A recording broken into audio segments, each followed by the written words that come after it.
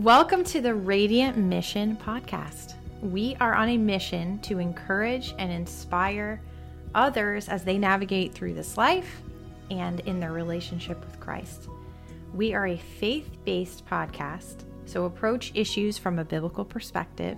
And today we are continuing the conversation on birth and the goodness of the Lord with my husband, Mike Twomey. So let's jump into it.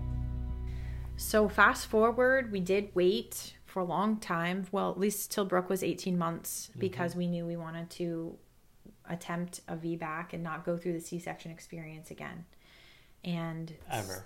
Yeah. So when we got pregnant with our son, I just cried out to the Lord and I said, show me your way.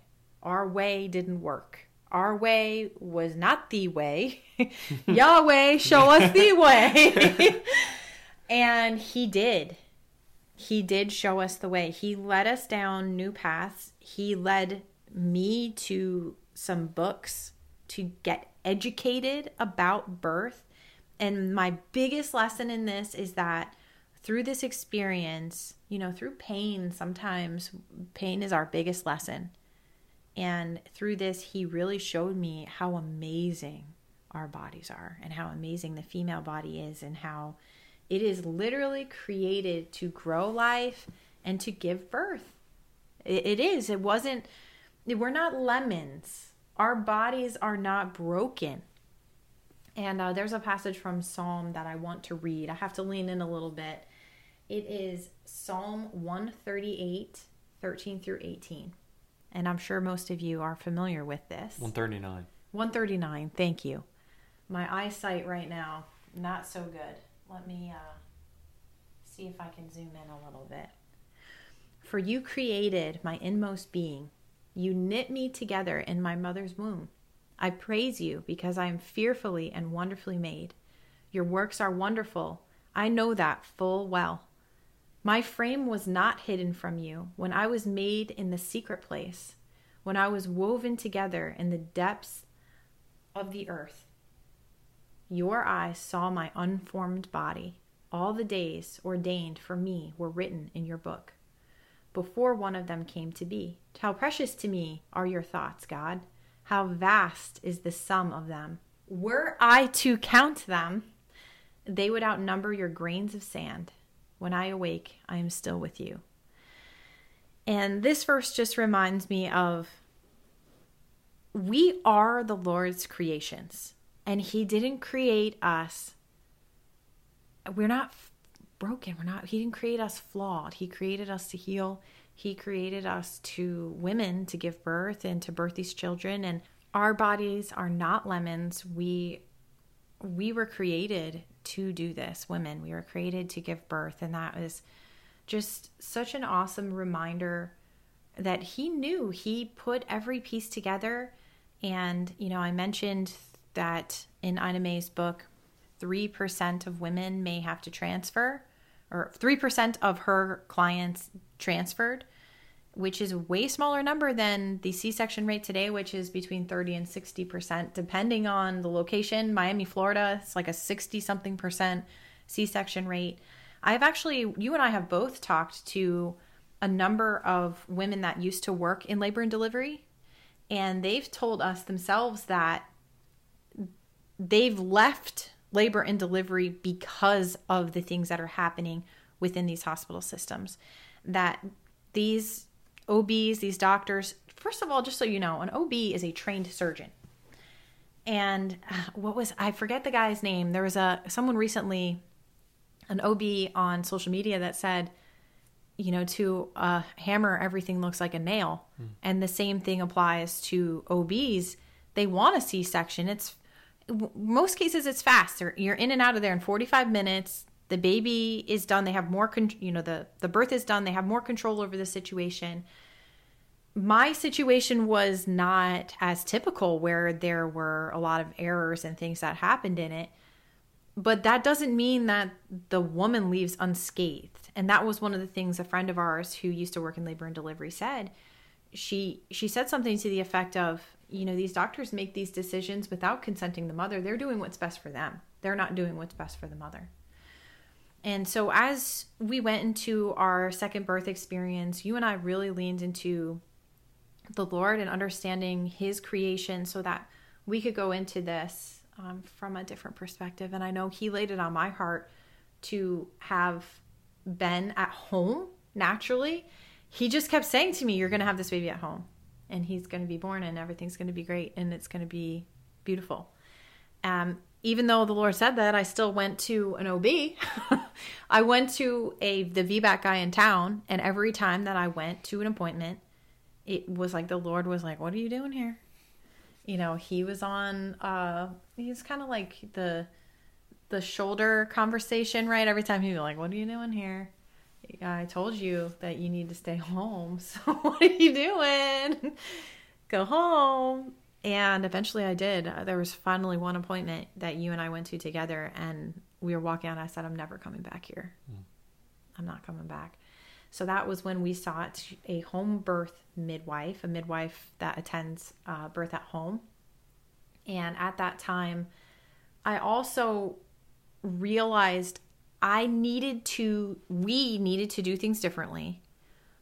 We needed to not only depend on the Lord, and he was leading us to learn about birth, which meant we couldn't rely on a midwife the same way we relied on doctors. Mm-hmm. We didn't just want to replace one with the other. We didn't want to just replace one with the other because that didn't make sense. Mm-mm. Right? We needed to educate ourselves on what happens. And that was when I read Ina May Gaskin's book. Now, mind you, I did not read the first section, which is birth stories, because I also took the Hypnobabies class. Now, I took Hypnobabies official, if you want to refer to it that way. There's a lot of hypnobirthing books and classes and stuff. And listen, we haven't gotten into whether hypnobirthing is new age or not. But I just want to say that it did help both of us. It was great for both of us. You took it too. I loved it. Their coursework, first of all, has nothing to do with hypnosis. It's just literally educational material about birth. That helped me so much. The way that they explained the way that the uterus works and how it's two muscles. There's a muscle at the top that pushes during labor to push the baby down. There is the muscle that's on the bottom, closer towards your cervix, that tightens. And if you are under stress, if you're stressed out, if you don't release, it will tighten and your baby won't come out because you're tightening up. So just the coursework alone was helpful, but then it's all about reframing your mindset. So I mentioned this, I believe it was actually back in episode 2, where I talked about Hypnobabies for the first time and said, our minds are like computers. We store files in our brains, whether it's on our conscious level or on a subconscious level.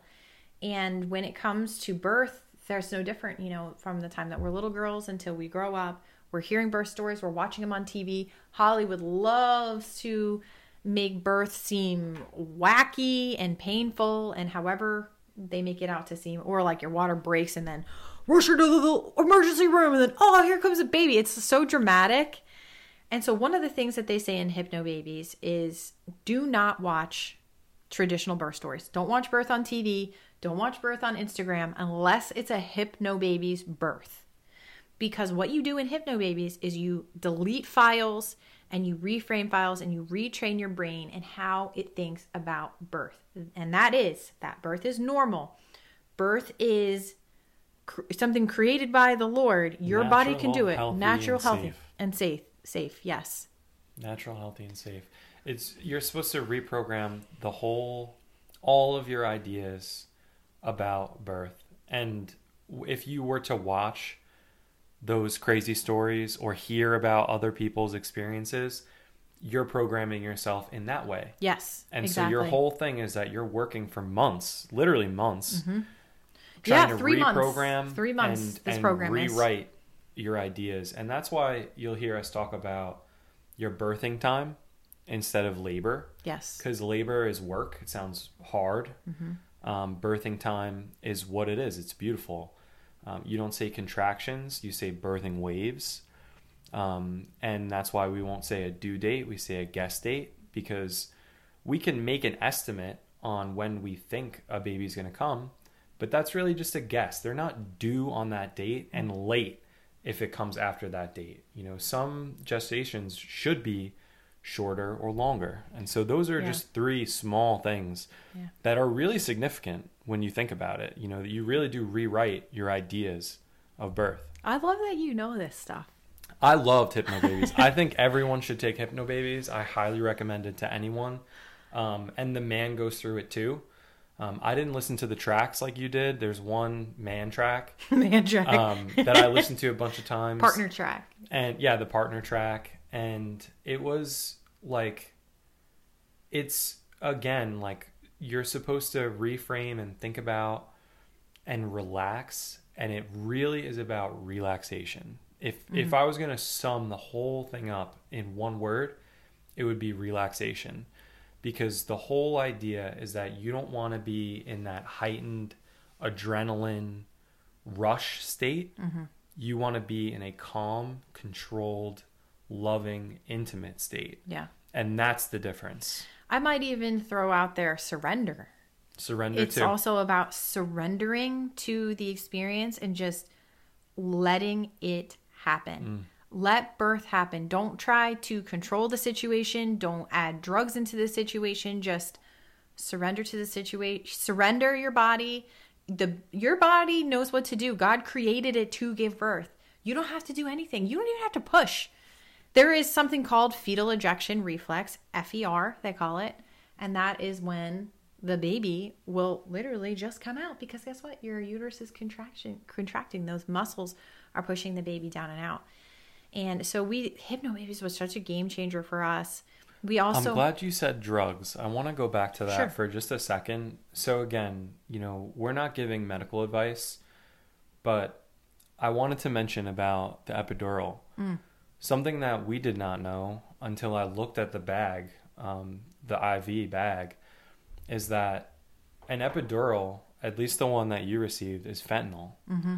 And that's the drug that you hear all over the news that people are dying from every day, that people are overdosing. It's synthetic heroin, and it's being put in heroin, and people think that they're getting a bag of heroin, and then they overdose and die because it's so strong. And that's what is an epidural. So I'm not, don't really have to say anything else about it, about how it disconnected you from your body. Yeah. And you couldn't feel when your birthing waves were coming, and you maybe couldn't tense your muscles to push the right way. They kept saying that. Yeah. So all those things aside, that's like a lethal drug to a lot of people. There's also a lot of evidence that it can cause issues with breastfeeding after, because your baby, even though it's not being injected into your baby, it is still getting to the baby when the baby is still attached to the umbilical cord, if the baby is still inside of you. So a lot of babies are very lethargic for days after being born because they are getting this in their system. Some women end up becoming addicted to painkillers after birth, having C-sections too, because not only are you on this drug, fentanyl, during the epidural, but if you have a C-section, you are also given prescription pain medication after to recover from the C-section. And that can create dependencies too. So there's a lot of layers to the medicalization part of it that can disconnect you even further out from just the initial surgery. So I'm glad you pointed that out. So that led us down natural roads, right? Hypnobabies, Ina May Gaskin's book. We also read a book called Home Birth on Your Own Terms, because I wanted to learn about emergency situations and scenarios in the event that we needed to know things about that. That led me down kind of learning about new herbs. Our midwife had also told me, hey, red raspberry leaf tea, if you're just drinking a cup of it, it's not going to do anything. You need to drink a lot of it. And that was when I researched red raspberry leaf tea. And I learned that red raspberry leaf tea tones your uterus. I like to say it's like doing crunches for your uterus. It tones it. And so that's why sometimes when you drink red raspberry leaf tea, if you drink enough of it, you actually will feel like you're having contractions or you're having cramps. And that's because it is contracting. And I learned that that's a good thing, because it's warming up your uterus for birth. And a lot of women say that things like red raspberry leaf tea, the enzymes from pineapple, and dates are 3 superfoods basically that can help your labor to go a little bit faster. So I was crazy about the raspberry tea. She was so crazy about it. You drank so much. She would brew it. So we got this huge bag in the mail, right? Yeah. It had to be like 50 pounds of red raspberry. It wasn't 50 pounds. It was 1 pound. 1 pound. But 1 pound of leaves. So it was a big bag of leaves. And you would brew these big things, like a gallon of water. It was crazy the amount of stuff that you put in there. And you also did nettle. And what was the other one? Well, I would mix it with hibiscus because it would give it good flavor. I did do some other. Sometimes I would do nettle, but not always, because nettle is kind of bitter. You drank so much of that stuff, though. Hey, I'll link the red raspberry leaf tea in the show notes that I really like the flavor of. I actually have red raspberries and red raspberry leaves growing in our garden and have started to dry my own and make my own. It's been kind of nice ever since, but I was pregnant in the winter when this was happening, so I didn't have any. I had to purchase leaves. But I learned, and so I would actually drink until I would start to feel like I was having contractions, and then I would tell them, like, yeah, it's working. It's working. It's working. So I saw things totally different the second time around. I saw prodrominal labor as productive versus, oh my gosh, I can't believe that this is happening. Oh, this is so annoying. I loved having prodrominal labor because I knew that it meant my body was preparing and that it was going to be a fast birthing time when it came because my body was preparing. So I had probably 3 to 4 weeks of prodrominal labor with Ben, meaning I'd have contractions sometimes. You know, some people call it Braxton Hicks, but I don't really like that term because it was, named after a man, but that's just me. But I really I learned to embrace everything that the Lord was throwing at us during this time. And so again, we mentioned that I was going to a midwife. I felt like I had a great connection with her. She did teach me a lot of things. She taught me about red raspberry leaf. But she, she's working under a license. Just like anybody in the medical field is working under a license. You have to do certain things a certain way in order to maintain your license. And so she had to send me to high-risk obstetrics to go have my C-section scar checked at 35 weeks to make sure it was thick enough to VBAC on.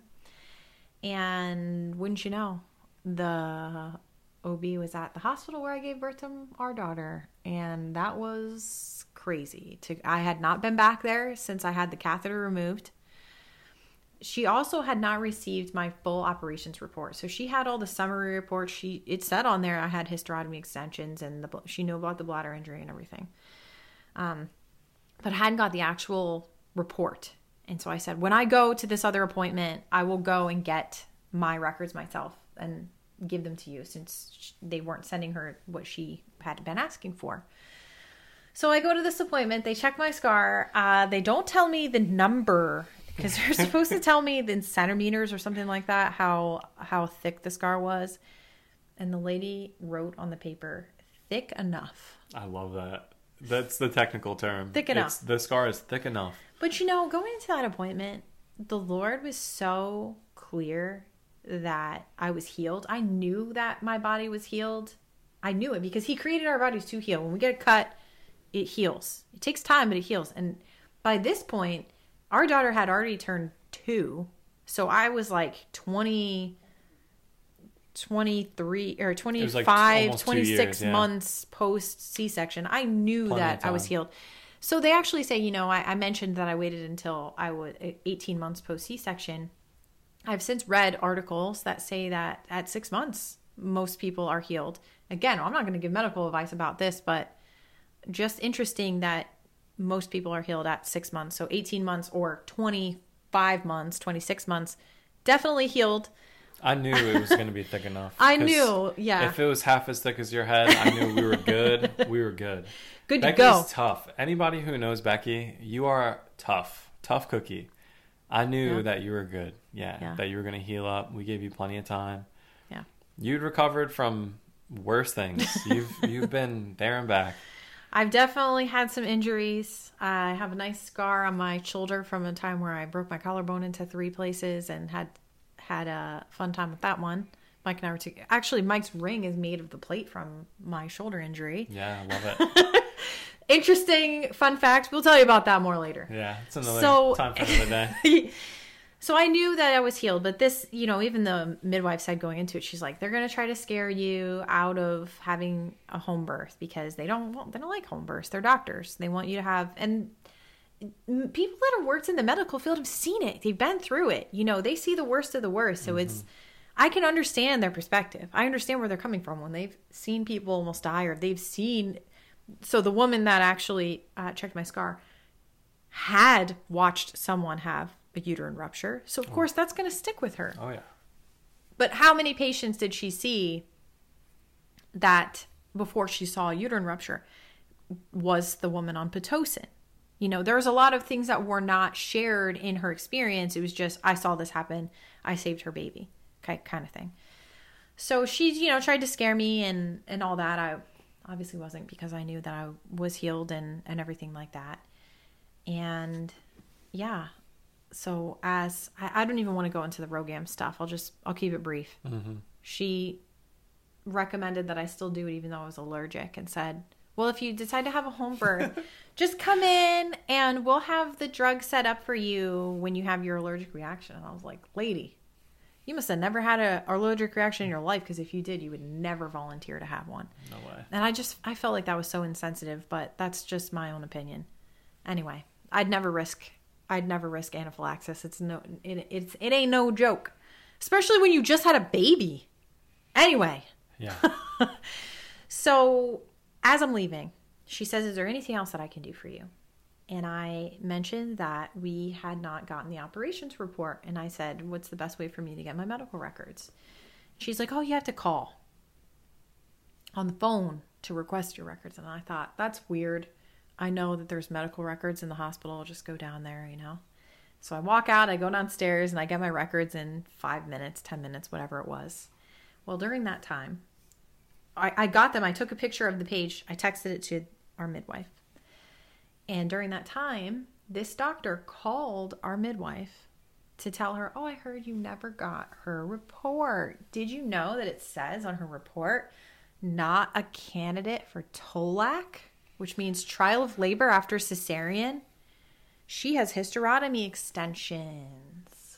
So I'm going to scare you away from this patient. I'm going to scare you away. And also, just to really comment on the not a candidate for TOLAC, that could have been a stamp of you will never have a natural birth. That's what that meant. Yeah, it was. I don't recommend you ever have a natural birth. Mm-hmm. That's what that said. Mm-hmm. And we said, no, thank you. We're going to go a different way. It was definitely scary when that whole thing was going on for the first, couple of hours, because it was like they're trying to, not only did they make a mistake when this surgery happened that they forced me into, but now we're going to make sure that you're stuck with us forever. That's kind of how it felt. You're dependent. Yeah. You have to have a surgery. You can't have a baby naturally.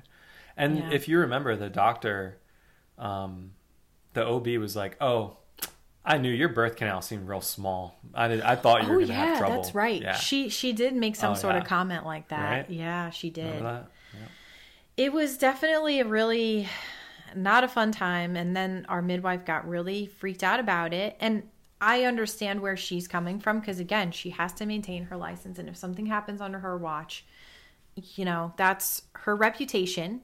She's fairly new to midwifery for a couple of, first couple of years here in town. And she'd only had maybe, I think she said, I don't even want to name names, but she had a couple of VBACs before. She hadn't run into this yet. So I understand where she's coming from. There's no need for me to be upset with her position. I need to be understanding of her position. And Mike and I both felt that, we both felt that. We knew she was not going to feel comfortable moving forward. She kind of was like, I need to think on this.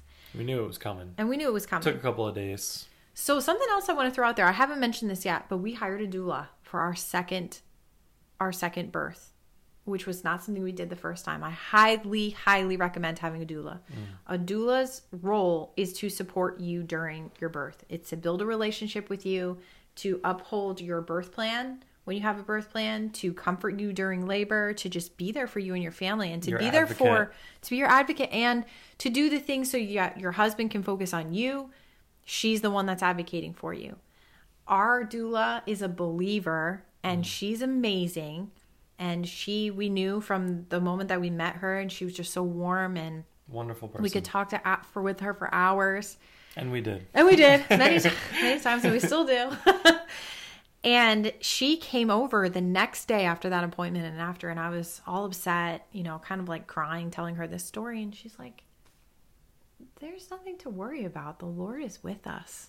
And I was like, oh my gosh, you're right. You are right. Yeah. She just was such a calming piece, and just reminding us that we were in this partnership with the Lord. We were in it with him. What did our pastor say just this morning? I wrote it down. Let me see if I can find what verse it was. 1 Corinthians, I believe it was.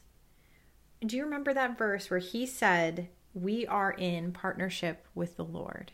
That we're ambassadors for Christ, basically. That's right. Yeah, that's our job. Our job is to be ambassadors. It's not just what you do at work, as you're also an ambassador for the Lord.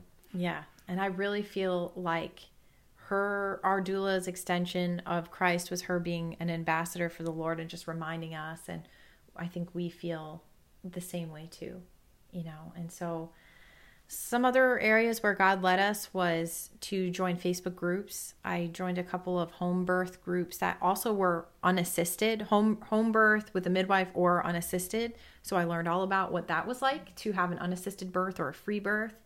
I thought those people were crazy. I thought they were nutbags. And then I became one. So it's, you can never say never, right?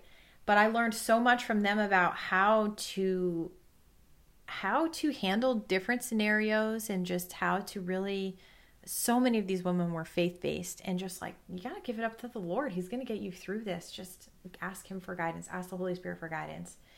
So these were some of the things that we did to prepare. We prepared, we got some herbs ready. There are some amazing herbs that God has created. Just a reminder, God created all the plants out there in the world that we use, and that medicine then took and tried to recreate in a lab. So if you're feeling like when I say the word herbs, it kind of is a little crunchy, a little granola is the OG Lord's work, right? The great physician. I like to think about, when you think about herbs and holistic medicines and things like that, what do we eat? We eat God's creation too. Yeah. He made plants and animals for us to eat, and they nourish our bodies. It only makes sense that there would be some other plants that do things beyond to nourish us. Like maybe they replace vitamins and minerals that we were deficient in, or maybe they fix different problems and things like that. So I think that's really important to remember. Yeah. Think of what plants do for our bodies day to day, just to eat them. Day to day. Yep. And then they can also be medicinal.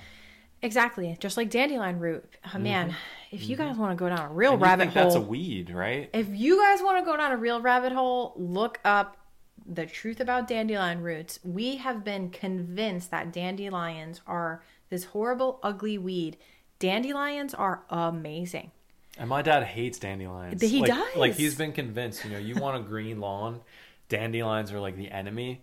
Little do you know, if you let dandelions grow, you dug up some dandelions, the root of a dandelion is unbelievable. It's huge. It's a huge root under there. It's a teeny tiny flower, but it is amazing what's growing underneath the surface. The purpose of dandelions, you guys, is to clean the soil. So dandelions pop up if your soil in your yard is not at the right alkaline level, it has problems with it, dandelions come and they scrub and they clean. So if you see dandelions in your yard, it's because something is up with your soil and it's correcting it. It's actually fixing it. And dandelion root, the root of the dandelion, it cleans our livers and it clears out our livers. So this is one example, but there are many other herbs that do different things. Just like red raspberry leaf happens to have some components inside of it that are great for women, for the uterus. So there's some great stuff out there. Shepherd's purse and Angelica are some that are talked about a lot in the birth communities. Also chlorophyll. Oh, the chlorophyll. So this is like a funny, lighthearted part of, she took chlorophyll right after Ben was born. And I didn't mix it with anything. I just didn't took it mix it with anything. Up. She's like, I'm hardcore. I'll just stick this right in my mouth.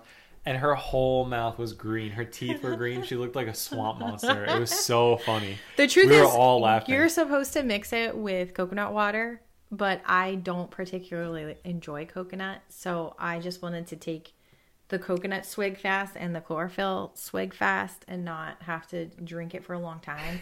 And yeah, I had green tea. She was just smiling at us like, oh, this is great. And we were all, oh, it was so funny. It tastes like mint, so I thought it would be gross too to mix coconut and mint. Seems pretty gross to me. But my mom was taking pictures. She thought it was pretty funny. So it was a very different experience for us going into this second time. You know, again, we went through all of these different things together. We both got on the same page that we were going to do this together. When our midwife finally gave us the final call, we made the decision we are going to move forward anyway, and we are going to have this baby at home. And we partnered with each other. And Daddy Michael over here, he did his research on how to cut the cord, on what to expect during labor, post-labor, all that good stuff. Looked up, what he needed to know about his end of the bargain. And he was responsible for the birth pool too. Yeah. So we purchased our own. Going into this, it was not my plan to have a home birth. It was definitely your idea in the beginning, but I was on board with you. I knew that we would have a better, healthier, more controlled experience if we did it together, like we did. So even though it wasn't my idea from the onset that we would have a VBAC at home, I was good with that.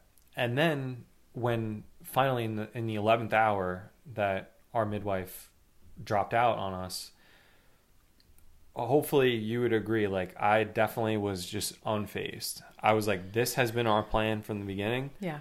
This is what we're going to do. Well, we're still going to do this. My conviction, you knew that I was convicted to have a home birth and that was what the Lord was calling me to do. Yeah. And even though I even felt like I didn't know if I could stick to what the Lord was telling me, you were the one that was like, no, he's convicted you to do this. Don't forget that. We're not gonna change our plan now. Because this, mind you guys, this is 36 weeks that this is going on, and I had already been having prodrominal labor, so we knew it was coming. We were so close. We were so far along, and I just felt like that was our plan, and that we were gonna stick to it, and we did.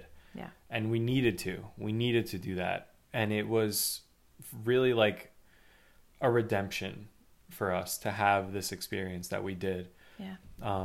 And the things that I had to study. So the main concern was that something goes wrong. Obviously that's why people are saying, just go to the hospital. And that was the recommendation from the midwife was, I'm not saying that you can't have a VBAC, but do it at the hospital just in case. Everyone's afraid of something going wrong. And so my main concern, everyone's main concern would be, what if something goes wrong? What could happen? And the biggest thing that I learned was to look for bleeding, and the amount of bleeding would be filling up a cup, a measuring cup. If you're filling up a cup or two, that's a problem. If it's less, then, you're probably in a good zone. And you don't want to see the cord first. There were certain things that were just red flags. Sure. And so we didn't say like, we're having this baby hell or high water. We knew that there were things that if we needed to pull the ripcord, we would go, but that we needed to be prepared for that. Yeah. And then, how to catch the baby and how to cut the cord and do all that. I mean, that's how I earned the nickname Midwife Mike. I'm so excited about that. Yeah. And it was really special to really like do it on our own. Like we were in our house upstairs. This was our time, like we did it together. Yeah. And there was nobody that was going to tell us no. There was nothing that was going to get in the way. There was just, that was the conviction. You know, you talk about how you were convicted, and that was it. Yeah. That was it. Yeah. It reminds me of the story in Matthew 15. And it's the story of the faith of a Canaanite woman. And so I'm going to read this passage real quick. It starts at verse 21. Leaving that place, Jesus withdrew to the region of Tyre and Sidon. I'm so bad at pronunciation of biblical things, so I apologize. A Canaanite woman from that vicinity came to him, crying out, "Lord, Son of David, have mercy on me. My daughter is demon-possessed and suffering terribly." Jesus did not answer a word. So his disciples came to him and urged him, "Send her away, for she keeps crying out after us." He answered, "I was sent only to the lost sheep of Israel." The woman came and knelt before him. "Lord, please help me," she said. He replied, "It is not right to take the children's bread and toss it to the dogs." "Yes, it is, Lord," she said. "Even the dogs eat the crumbs that fall from their master's table." Then Jesus said to her, "Woman, you have great faith. Your request is granted." And her daughter was healed in that moment. And it just reminds me that nothing is too big for God. He created us women to give birth. He made us for this. And when the OB, we first were going to the OB and it just didn't seem right, it was like he was saying, "Do you trust me?" And when the midwife backed out, the Lord was saying, "Do you trust me?" Kind of reminds me of that scene in Titanic. "Do you trust me?" You know? And then the days before Ben was born, we went through some spiritual warfare stuff, Mike and I. And it was the devil trying to pull us apart, the enemy trying to pull us apart in that moment. We were getting so close to experiencing this amazing thing, this amazing experience that God created, our beings. And the enemy tried to swoop in at the last hour, the final hours, and snatch that away. And even during that was a moment of, "Do you trust me?" So we alluded to this on the last episode with Rachel and left on a big cliffhanger. And now we're leaving people on this cliffhanger for this whole episode until we got to this. But I'll share kind of briefly, you know, it's semi-private stuff, but I think it's important for all of us to be open about spiritual warfare and how we're all attacked.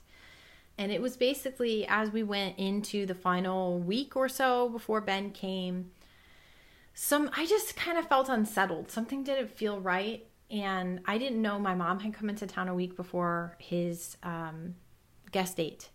And I didn't know if maybe my mom coming in, maybe it was the Lord saying, you know, "Oh, you guys were supposed to do this together." It was not. That was not the case. My mom was supposed to be here. She's actually the one that took all the photos and videos. So glad she was here. I'm so glad she was here. She was amazing. It was so amazing for her to be a part of that experience with us. And it was something else. Mike and I are very open with each other about things. And one night his phone got passed to him and I happened to see like it swiped down as it was handed to me. And there's some app I hadn't seen before and I click on it and it wasn't intended to be any sort of nefarious app, but there was like some women on it that seemed a little sketchy. And I was like, this is weird. And so we talked about it and anyway, we kind of moved on from that, but it still kind of sat with me. Like something wasn't right about it. And so every day I kind of ask him like, is there something that I need to know? Is there something I need to know? And he's like, no. And literally, I'm not even kidding. The day that Ben was born, the day he was born, that morning, I was awoken in the early wee hours, like 4 or 5 in the morning, to a voice. And the voice said, "You need to get out of bed and go look at Mike's phone and look at files." And I thought, what a weird thing. And specific. Files? Who keeps files on an iPhone? You know? And I didn't want to do it. I sat there for a minute. My heart was racing. You know, when you're right about to find something out for the first time, how your heart races and you feel sick. That's how I felt. And then I did it. I got up and I walked around the bed and I opened his phone and I clicked on files and boom. It was like his phone had cookied him on a couple websites, and they were pornography websites. And this was old information. Like, it was backdated from months before, so it wasn't something that was, current. And I immediately, of course, was like, whoa, because we had an agreement in our marriage. That was not something that we take part in. Of course, I was very upset. I woke him up from a dead sleep. What is going on? And we start talking about it. And I didn't realize in that moment that it was spiritual warfare. I just was upset about the situation. It wasn't until I had gone to a chiropractic appointment, came home and everything. While we were away, I went to the appointment with my mom, by the way. And Mike said it was okay for me to tell her about the situation. I told her about it. She prayed with me about it. And we get back home and I went upstairs to change my pants because I felt like maybe I was leaking or something. And I sat on the toilet and my water was leaking, sure enough. And I called, who of all people? Rachel, my sister. And I told her what happened. And she said, this is a spiritual attack. The devil is trying to pull you and Mike apart right now and trying to separate the two of you. You are literally in your birthing time right now. And he wants nothing more than to seek and destroy. And he wants to destroy your trust in Mike. And in this moment, this is what you guys need more than anything. Can you extend some forgiveness? Can you extend some grace to him so that you can get through this today? And I was like, yes, I can. And I called Mike and he came into the bathroom and my water's leaking. And he was so upset about the situation and so repentant about the situation and was like, I'm so sorry. This was something that I wanted to tell you about, but I didn't know how, and I haven't been doing this recently, but it's just, something that I wanted to tell you about. I'm glad that it's out now that it's out in the light and we can, pray together and work through it. And anyway, so I prayed over Mike and then we prayed together. We also anointed our doorways and all the spaces that we were going to be having this birth. But it was just such a powerful moment. And I'm so grateful that Rachel was able to remind us that that was what was going on. And I know that this is definitely uncomfortable for Mike to talk about because this is a very personal thing. But I think also one of the reasons you wanted to talk about it was because that this is something that other men go through and that type of stuff is spiritual warfare. It is the devil trying to tempt you into something, because we talk about this kind of in a joking way, that not only did the devil tempt him and pull him into a temptation, but then he ratted on him. Yeah. He told me ratting on him. Yeah. So first of all, I want to give a shout out to Rachel and say, thank you, Rachel. I love you, sister. Your pre-trust that made that day. It could have been destroyed. Yeah. It could have been destroyed. Like, the enemy would have won if you were like, I don't want to see you. Like, get away from me, And thank God your sister said the opposite. It was like, listen, like, you need to, this is bad. You'll deal with it. But this is your birthing time. Like, it was that morning. You woke me up at 4 or 5 a.m. Yeah. The day that our son was born. Yep. So this was like that day. The day. And I was thankful for it because I felt like it was a turning point where this happened before the birth and now there's a before and an after. And that was the most significant piece of how, yes, the enemy wants to seek and destroy and ruin my life, ruin my soul by tempting me in. But the worst part, and the part that really like ticks me off a bit and makes me feel more convicted to like share this story, to do better in my own life, is that he tempted me in and then got me in trouble. It was like a frame, like you framed me. And that, Framed by it the was devil. so dirty. That's just so dirty. That's how he works. But that's how it works. He's not on your side. He doesn't care about your pleasure. No. He doesn't care about anything. He wants to destroy you. He does. Yeah. And that, it just was the dirtiest, filthiest thing that ever could have been done. But I'm thankful for it because it just convicted me more. It just made me be like, why would you go along with that? Mm-hmm. And so that's really that I hope that like anyone listening can wrap their mind around that, of being tempted, trying to ruin your life, and then once you're being sucked in, then even turning on you and like getting you in trouble for going along with what he tried to make you do. Mm-hmm.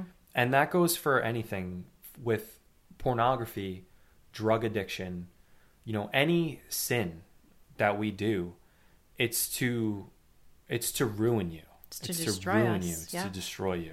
Yeah.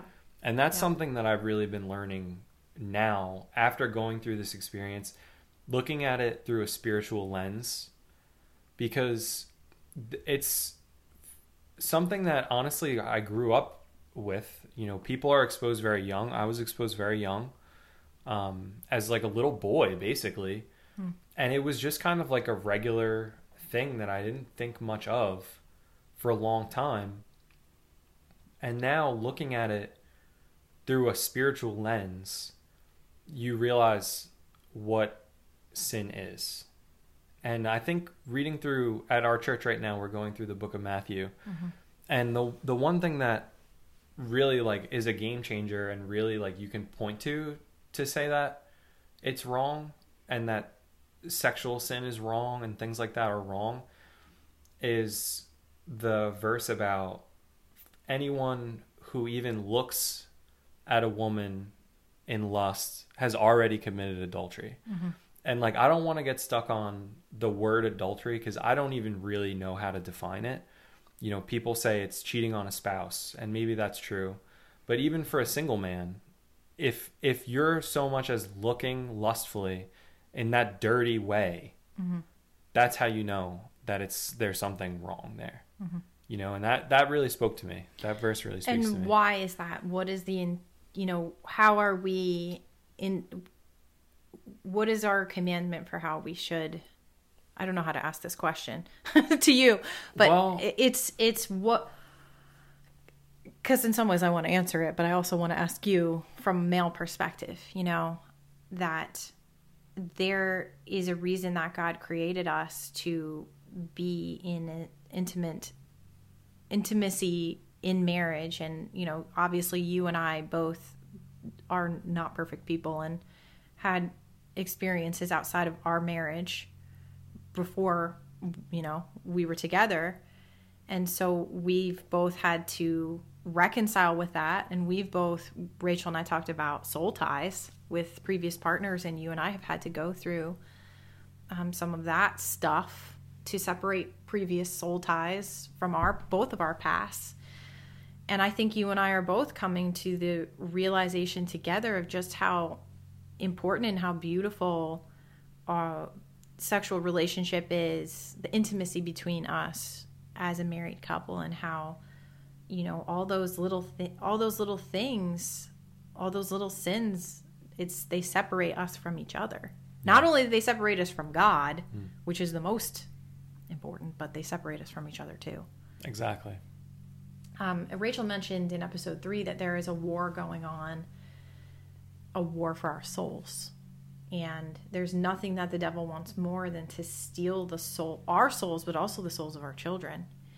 And one of the biggest ways that he does that is through divorce and through parents that can't get along and trust issues, So let's say that I didn't allow the Lord to lead in that situation, and I just stuck with how I felt and said, oh, forget you. I don't want you around. You're sneaking around behind my back. And I would just be creating an open gaping hole for the devil to come for my children. And that to me was the thing that I didn't want, was, I knew that neither of us are perfect. Everybody makes mistakes. And I knew that we needed to work through it together. So, and I'm glad we did, because we went into our birthing time and our son was born into his daddy's arms, into his daddy's hands, and it was perfect. It was just an amazing experience. I am a huge now advocate for physiological birth because it is beautiful. And there was definitely a moment where I thought, maybe I can't, how long is this going to happen? Like, can I do this? And in that moment, I just looked into Mike's eyes. Like, I stared into his soul. Yeah, and I remember the moment. And then the baby came down, and I felt him come down, and I felt the rest of my water break, and then his head came out, and I could feel his little hair in the water. It was amazing, and and then I had to sit back so he didn't get shot into the bottom of the pool, and he was born, and it was amazing. Got out of the water, got into our bed to birth the placenta so that we could monitor blood loss, make sure everything was good. And baby boy stayed attached to his cord and placenta for about an hour or so. And I went and took a shower at one point and just enjoyed being at home. It was beautiful. I am definitely an advocate. If this is something you're interested in, by the way, and you ever want to chat about it, just shoot me a message. My Instagram handle's The Radiant Mission. And I love talking about this. I'm very passionate about natural birth because I see how beautiful it is in this creation. And some of the takeaways I just want to throw out there are that God is bigger than our trauma, and he's bigger than our fears. He's bigger than birth. He's bigger than medical procedures. He's bigger than all of it. When we trust him, even when it's hard or when it's inconvenient, or even when the world or our friends and our family are telling us no, we need to stick to what the Lord is convicting of us. And not everybody's going to have the same convictions. I'm never going to say, you need to do it this way. You need to follow what the Lord is telling you. That is my biggest thing in this conversation. Is it's about allowing the Lord to guide your life. Don't follow my path. Let the Lord guide you. But also be very aware of the medical system and what's happening inside of it, because there is a lot of corruption. There are a lot of good people. There are a lot of people that care and want to help people, but there is a lot of corruption as well. And also always remember that, when you upset that balance in God's creation, the physiological balance with our own internal chemicals, that other things can happen. So my mission is not to tell everybody to have a home birth. My mission is really just to encourage you to listen to the Lord. If he has placed a seed of doubt inside of you about how the hospitals handled birth, then water that seed with prayer and ask the Holy Spirit to guide you. But when you ask, this is a Bible verse from James I want to share, James 1:6. But when you ask, you must believe and not doubt, because the one who doubts is like a wave of the sea, blown and tossed by the wind.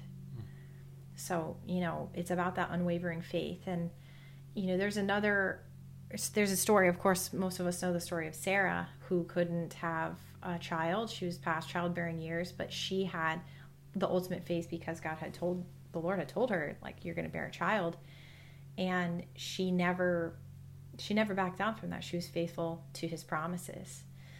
So as we close, I just want to encourage you to seek the Lord. That's really the biggest thing. What, any kind of final thoughts here? Yeah, I want to mention that there are 2 times that I can remember being a grown man and crying like a baby. And the most amazing tears, The first was on our wedding day that I cried like a baby. My life was over. I knew that was it. No, I was so happy to be there. And the other time was when Ben was born. And I remember the moment of him like literally popping out and catching our son and putting him on your chest. And I just cried because I was so relieved. I was so happy and excited. And it was truly a redemption story. That the first time was so hard. and traumatic. And this time we did it together and we made it happen the way that we wanted it to happen. And we were blessed with the way. We didn't make it happen, but I get what you mean. You know what I mean. Yeah. And it was just such an amazing time. And I think that's what I really want to speak to anyone who had a bad time the first go around, that every birth, every pregnancy is its own. Yeah. It's and a new that opportunity. It can get better. Yeah, it can be better. It's a new opportunity, and it's a new time to just trust the Lord for guidance. And yeah, awesome. I love it. Well, we hope that you found this episode helpful in your journey, wherever you are. Thank you for listening to our story and for allowing us to be on this journey with you too. If you'd like to follow along outside this podcast, you can join the mission on Instagram at The Radiant Mission. And of course, you can watch this podcast in video format if you want to see us chatting with each other. On YouTube, you can search by my name, Rebecca Twomey, spelled like the number 2, Twomey, or by searching The Radiant Mission. And I'd like to close with the first part of Matthew, which ironically, I had planned this before today, and this morning we heard this verse at church, so it's kind of funny. It's Matthew 17:30. Truly I tell you, if you have faith as small as a mustard seed, you can say to this mountain, move from here to there, and it will move. Nothing will be impossible for you. Wishing you a radiant week, and we'll see you next week. Bye. Bye.